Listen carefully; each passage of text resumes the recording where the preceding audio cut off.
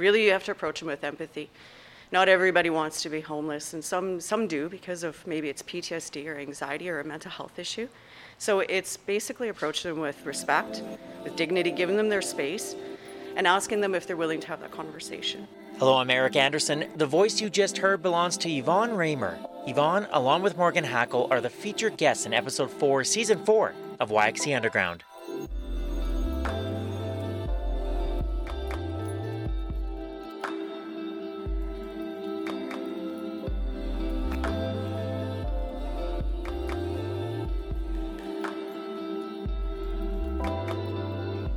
When we think of the Saskatoon Fire Department, our minds immediately go to firefighters responding to a fire or perhaps an accident in the community. But Assistant Chief Yvonne Raymer and Chief Morgan Hackle are proud of the work the department is doing when it comes to helping our most vulnerable population who are struggling with homelessness, addiction, and mental health issues. We explore a different side of the Saskatoon Fire Department in this episode of YXE Underground.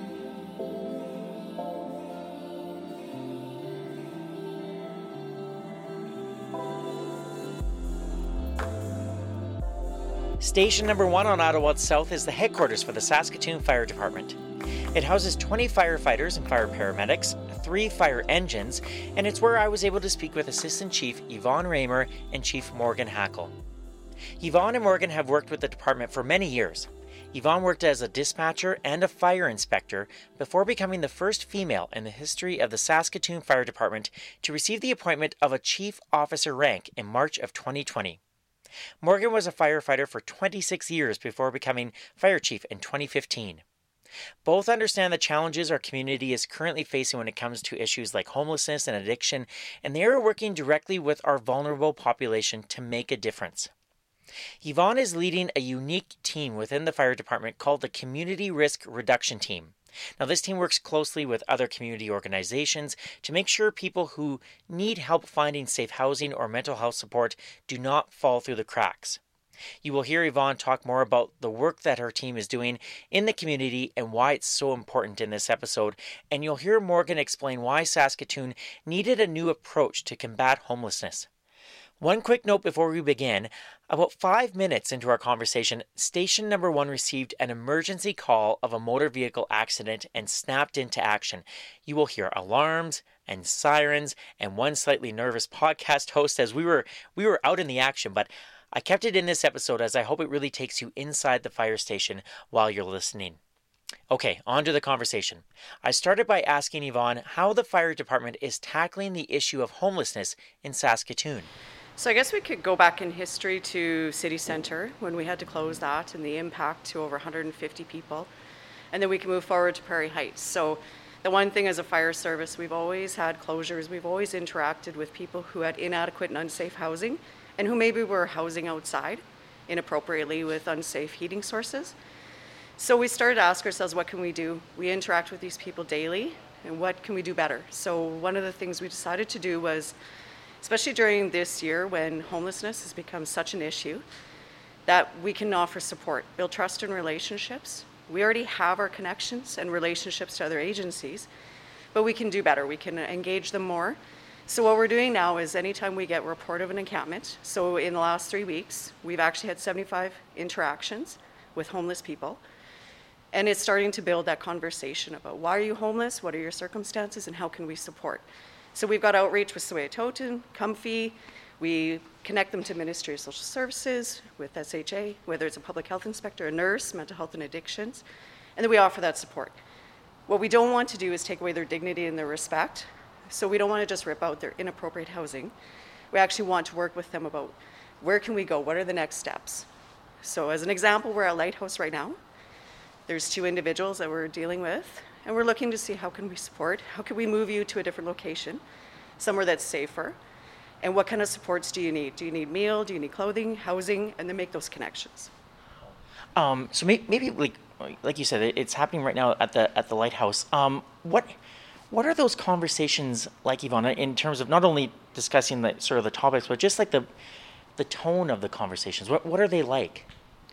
Really, you have to approach them with empathy. Not everybody wants to be homeless, and some do because of maybe it's PTSD or anxiety or a mental health issue.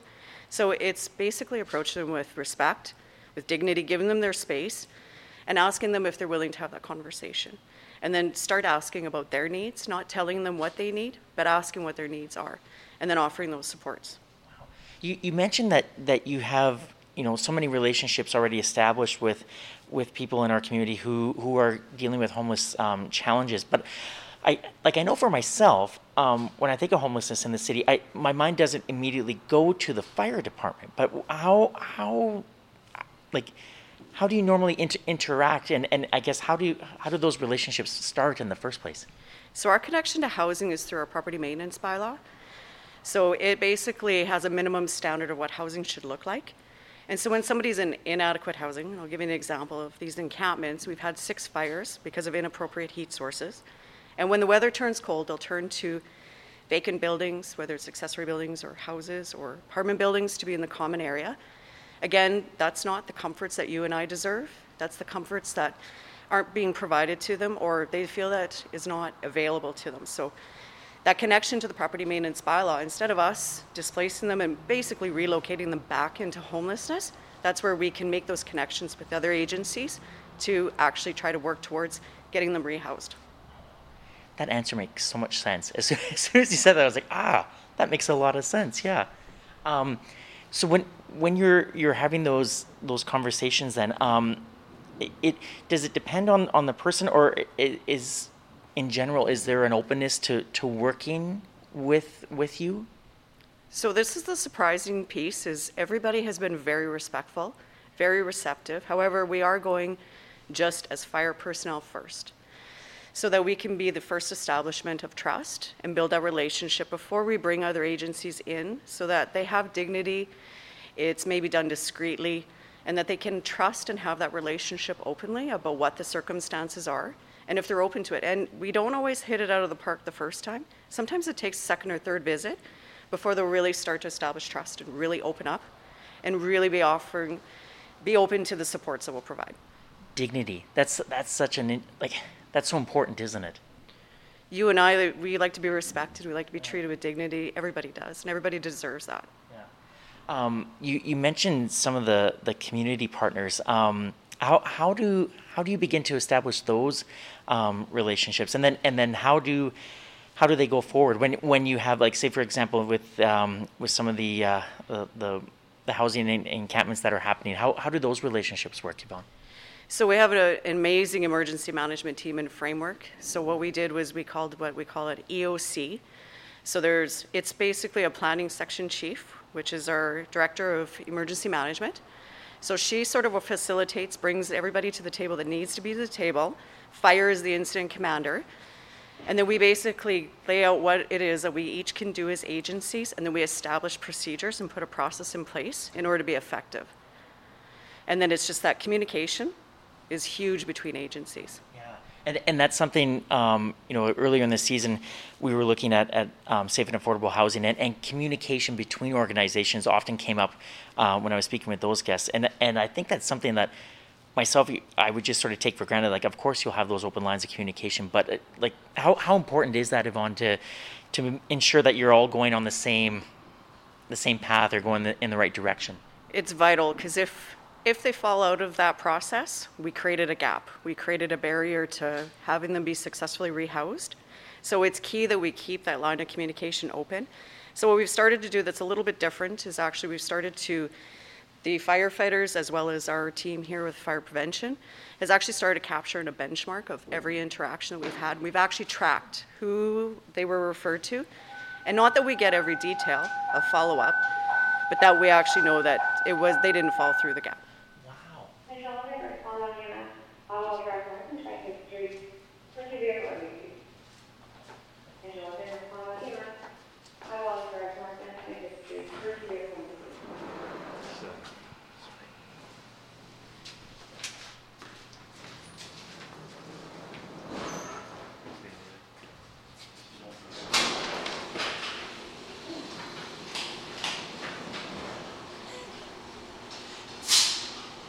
Chief, may I ask you what's happening at the moment?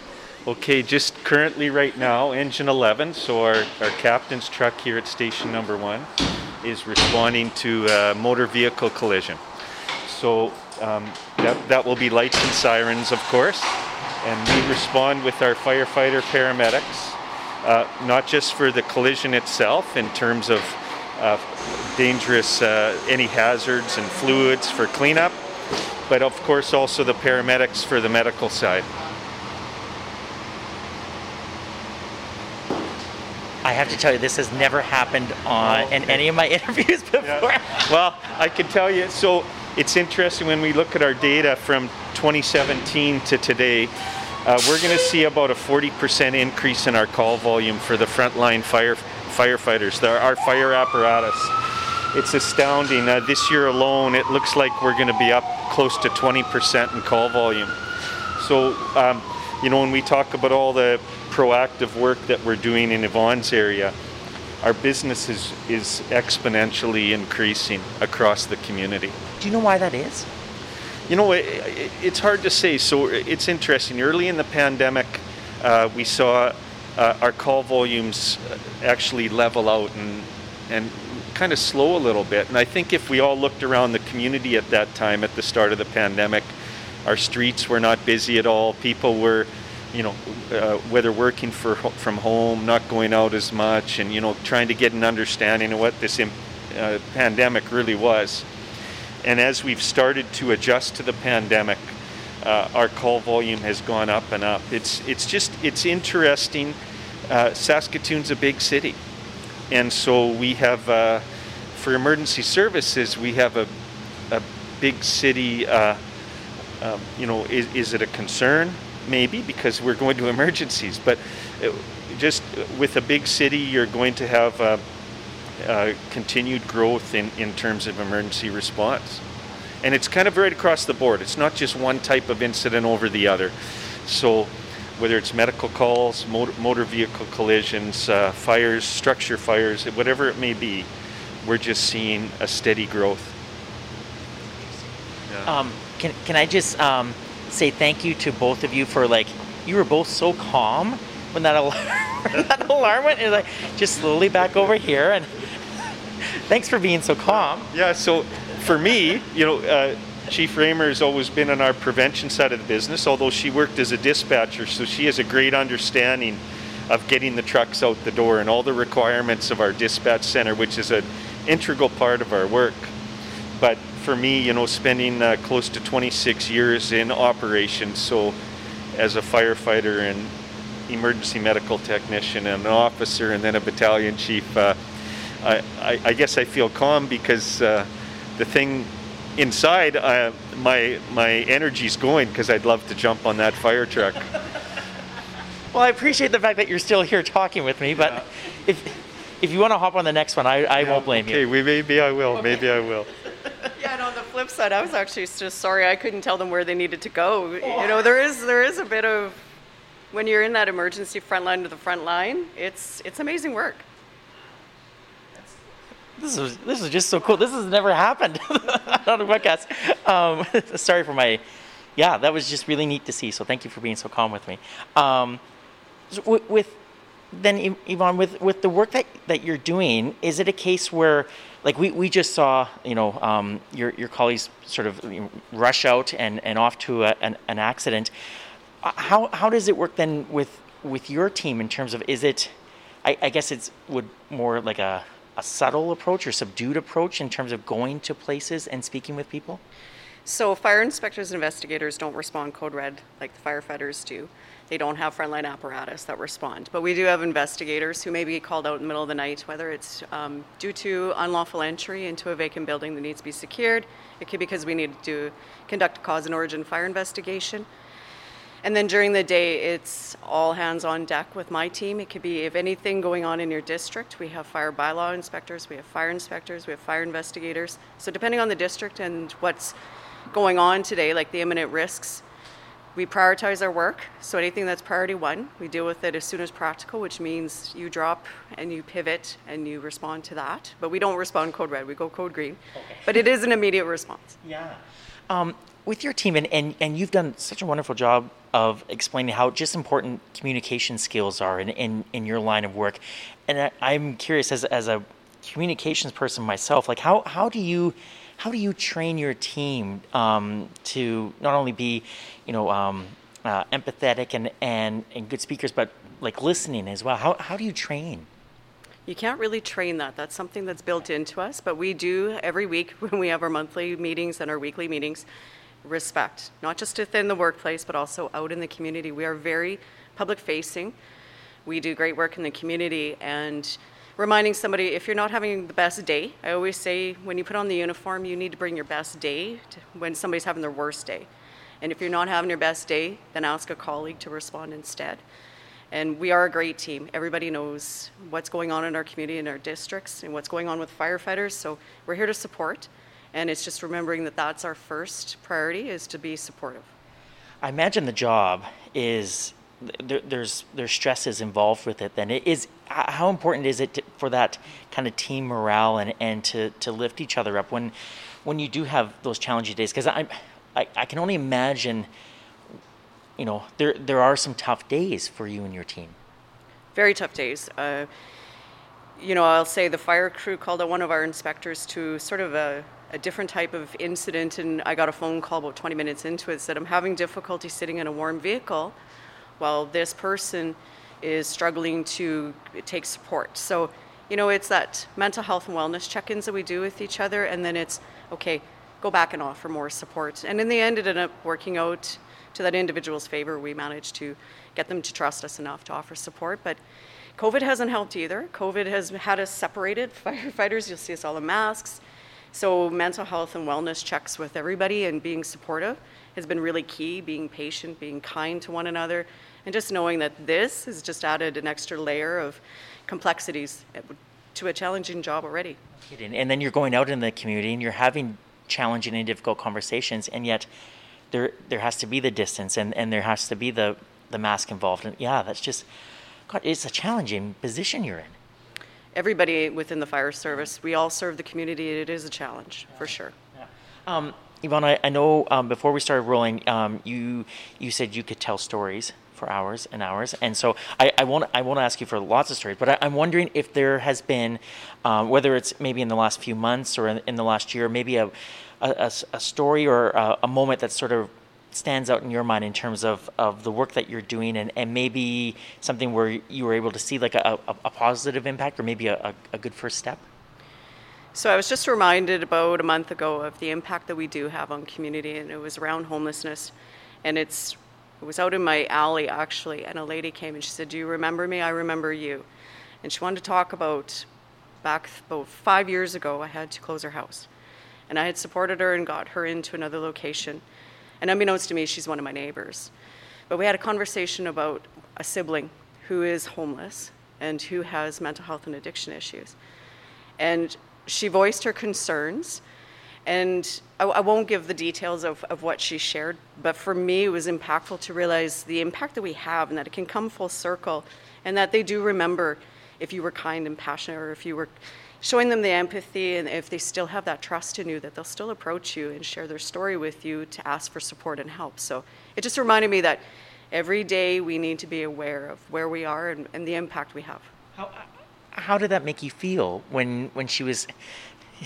You just took a big breath. Yeah. It was devastating to hear her story, but at the end, after she had shared everything, could I solve her issue in that moment? No, but I just appreciated that she trusted me to go back to my team to offer supports, and that we made that connection, and that there is that trust in that relationship. That's amazing, and that must be so inspiring, not only for yourself, but then your colleagues as well, to know that the work that you're doing years later, you see the impact of it. I am pretty sure there isn't one SFD personnel who couldn't tell you those same similar stories. It's every day. We're in the community, and we deal with people who are doing great and who are in great places in their lives, and we deal with people who aren't and that need more support. Then they're the most vulnerable. So.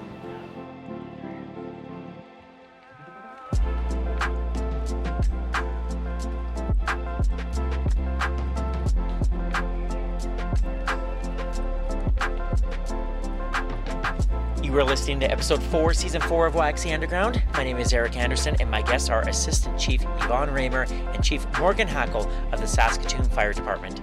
You can follow and listen to YXE Underground on Apple Podcasts, Spotify, YXEUnderground.com, or wherever you find your podcasts.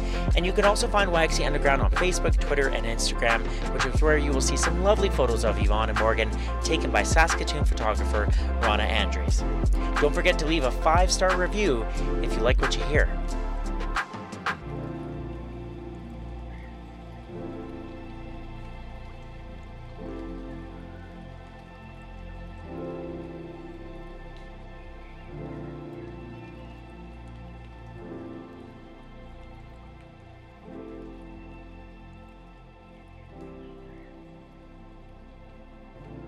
I had the pleasure of speaking with Chief Morgan Hackle several times during my days with CBC Radio. He is a kind and genuine man who really cares for his community. It was great reconnecting with him on the podcast and learning about the role he is playing with business leaders, city councillors, and members of the provincial government to help with the homelessness crisis in Saskatoon. Just 2 days ago, the City of Saskatoon's Planning, Development and Community Services Committee approved a request from the Saskatoon Tribal Council to lease a city-owned space for a temporary homeless shelter in downtown Saskatoon. Morgan and the Saskatoon Fire Department played an important role in making this happen. In the second part of our conversation, Morgan explains why it's so important to not only work with community leaders, but to actually speak with people living on the street to better understand their needs. You'll also hear Yvonne share why this work means so much to her. Let's pick up our conversation with Morgan discussing how his role as chief has changed in the past 2 years. Of course, during COVID, so many things elevated, and there was huge impacts to our community. And when there's different events or incidents or something like a pandemic, the impact on the vulnerable sector is even greater. The largest impacts of these kinds of things are always end up being for those on those that have the most challenges in life. And so, pre-summer, through some discussions with leadership at City Hall and with the mayor, and it was determined that that I could start to play a little different role with my job in terms of looking to get a better understanding of what's really going on in our community. And so what I started to do was reach out to, and it was really around safety and wellness in the downtown. That's where it started. And so I quickly learned, though, it was much beyond the downtown.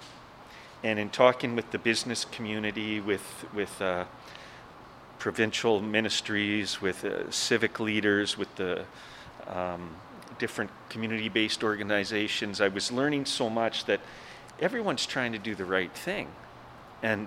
But as I listened to everyone, and I just thought we could maybe do something a little differently. And so what that led me to do was to start spending regular time talking to the people that are impacted. And so those that are homeless, those that have inadequate housing, those that have addictions and mental health concerns. And that was so valuable for me to better understand. And Chief Raymer talks about trust and relationships, and that allowed me to gain a lot of people's trust and have a relationship with them in the community. And they were very open with me, the vulnerable sector, about the challenges that they're facing. So what we've been doing is we've been working with all these different organizations and the provincial ministries, as I've said, and we've really been trying to have a more coordinated approach. And I think we've had huge success. Your time talking to Yvonne today, her describing the work we've been doing, there have been a lot of positive outcomes. And it has been because of our coordinated, collaborative approach. And really, she talked about this framework of emergency management and an incident command. It's what the fire service follows and emergency services.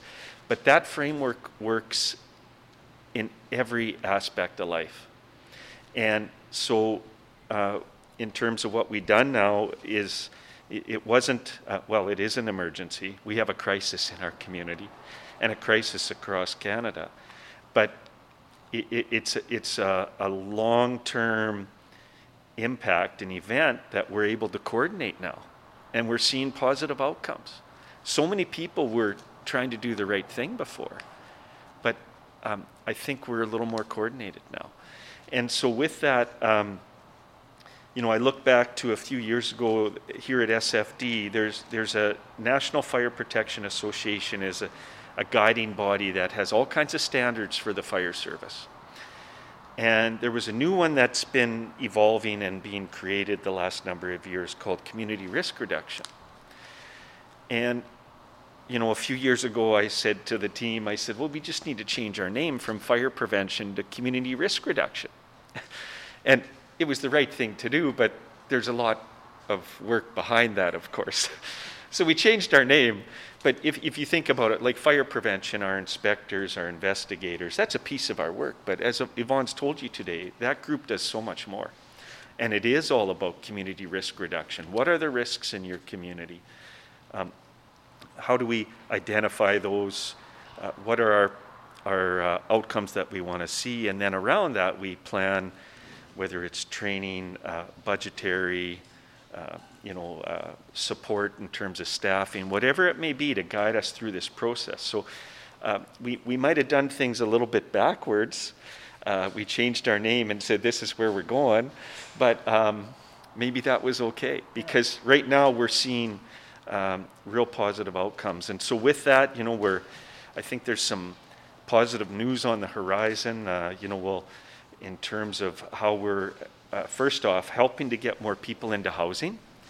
But I know that the tribal chief and others, which I'm involved in, is working on a shelter model, and just because there's people that need those extra supports in our community right now.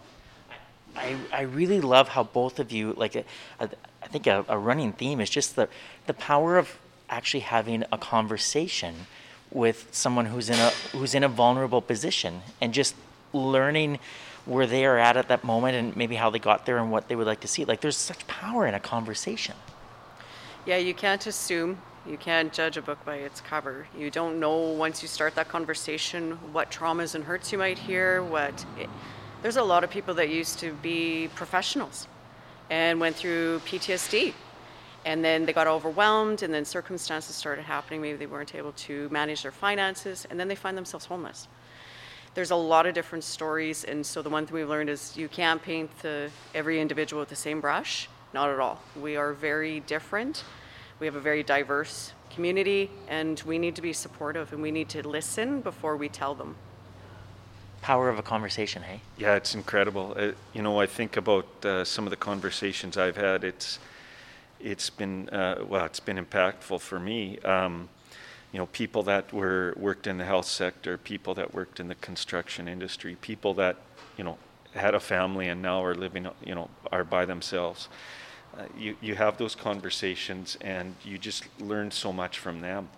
And by having those conversations, I hope it helps that person a little bit too. And the more that we reach out to these people that are the most vulnerable in our community and really do give them a helping hand, we have a much better chance for success. You have both been very generous with your time, so thank you for that. I'd love to end it in terms of, and Chief, you sort of hinted at this a little bit, but how will you both know when you're, and maybe you're already seeing the results, but how will you know when you're starting to see things, I don't know if turnaround's the right term, but that you're starting to see positive results? I don't know, whoever wants to go first. Why don't you start, Yvonne, and Yeah. I'll finish. You asked the most complex question. One thing we started to realize, this isn't short term. So our connection to housing, we have to stay committed. We have to stay in this support mode in order to have that effect. We have short wins. We have people with very simple needs. And that is what I would call the quick wins. But we have some people that they have some very complex needs. And it's going to take a whole community approach in order to support them and make sure that they get towards a better path moving forward. And that may take time. And what does that time look like? I think we have to be patient in that and let them move at their speed and just continue to support and do what we can for them and try to make connections. A lot of them have lost connection to their friends, their family. how do you build that connection back? So if they make a connection or a relationship with the fire chief or with myself or my team or with a firefighter, and that's who they trust, that's the first line of relationship. But how do we build on that? How do we get them back connected to friends and support? And some people don't have family and friends. So you've asked a really complex question I really can't answer. Maybe the fire chief can, because maybe he's got an idea. But we are committed to this. It is connected to our work around housing and property maintenance. So we'll continue to have those conversations and continue to offer support and just try to track where we're able to get those quick wins, and then anybody with more complex needs, reaching out to those agencies and just connecting with them to see their feedback as well as the feedback from the individuals that we're trying to support. May I ask you one more complex question? For sure. It's clear that this work means so much to you and you're so passionate about it. Where does that passion come from? That's a great question that I probably could write a book on. I have a pretty complex upbringing myself. I had a very supportive family, but it wasn't always easy. I had a sibling who probably could have ended up homeless herself. She was a single mom with 4 kids. I watched her struggle. I didn't have to struggle like that, but I did watch her struggle and worry. And, now she's doing great, but it took support from her family. Not everybody has that support, and not everybody gets moving forward to where you can be successful. And it's a slippery slope, and you can go either way without support. Thank you. Chief, when will you know that you're starting to see some results, whether it's the quick wins or the kind of the long game? So, yeah, that's a great question, because I think the work that Yvonne's group's been so focused on is seeing those. It's actually beyond quick wins. It's been some real positives. With that, another piece to this is not just it's the relationships of the people that are going to be part of changing this long term. So, for example, some of the groups that Yvonne spoke to, whether it's Soweto Salvation Army, Ministry of Social Services, Health, of ourselves, and police being part of this, we're all part of this approach that is making a difference. But another important piece is that relationship. For example, with the Ministry of Social Services, through a lot of discussions and relationship building, we're learning to understand each other's role better, and we're learning that some of what's in place today that we can maybe adjust to make it actually better for the community. And so we've seen some great conversation there, and we've seen some changes to better support the community. And I think for the longer term, as we continue to build on that and really have that open dialogue, the outcomes are going to become, we'll see much greater success.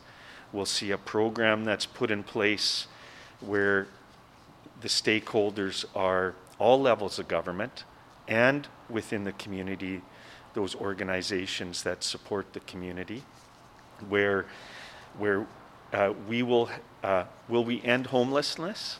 Likely not, but our community will be very supported, and we will have a program that when we do find homelessness, these pockets of tents, encampments, temporary shelters, whatever it may be, that coordinated approach will go in, we will make a difference, and we will help these people. And it's going to happen for sure. We are on that track. It's going to take a bit of time for us to just find our way together and really see long-term solutions. Thank you both so much. I've learned so much, listening to you, and I so admire the work that you and your colleagues are doing in the community, because it's such an important issue, and I think it's one that I didn't fully understand until today in terms of the important role that you and your colleagues play. So thank you so much. Oh, thanks for having us. It was a pleasure. Yeah, thank you so much, Eric. It was great.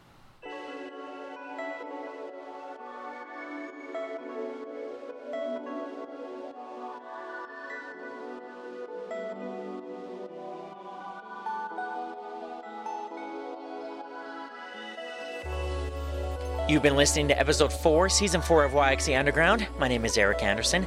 I host, produce, and edit this local independent podcast. Thank you again to Yvonne Raymer and Morgan Hackle for being so generous with their time and appearing on the podcast. You can follow and listen to YXE Underground on Apple Podcasts, Spotify, YXEUnderground.com, or wherever you find your podcasts. And you can also follow YXE Underground on Facebook, Instagram, and Twitter, where you will see some wonderful photos of Yvonne and Morgan taken by my friend and Saskatoon photographer, Rana Andres. Don't forget to leave a 5-star review if you like what you hear. I want to thank the team at Danger Dynamite for maintaining the website, and I also want to thank my cousin Andrew Dixon for creating the original theme music for the podcast. And a big thank you to all of you for the support these past few months when it comes to buying YXE Underground swag like sweaters and water bottles. It really does mean a lot to receive this kind of support, and I'm so excited that we were able to raise $700 for Out Saskatoon's Pride Home just on water bottle sales, so thank you very much. Before I go, I would like to acknowledge that this interview was recorded on Treaty 6 territory and the traditional homeland of the Métis. YXE Underground is a production of the Salthammer Production Company. My name is Eric Anderson. Have a wonderful and safe holiday season, and we'll talk to you soon, Saskatoon.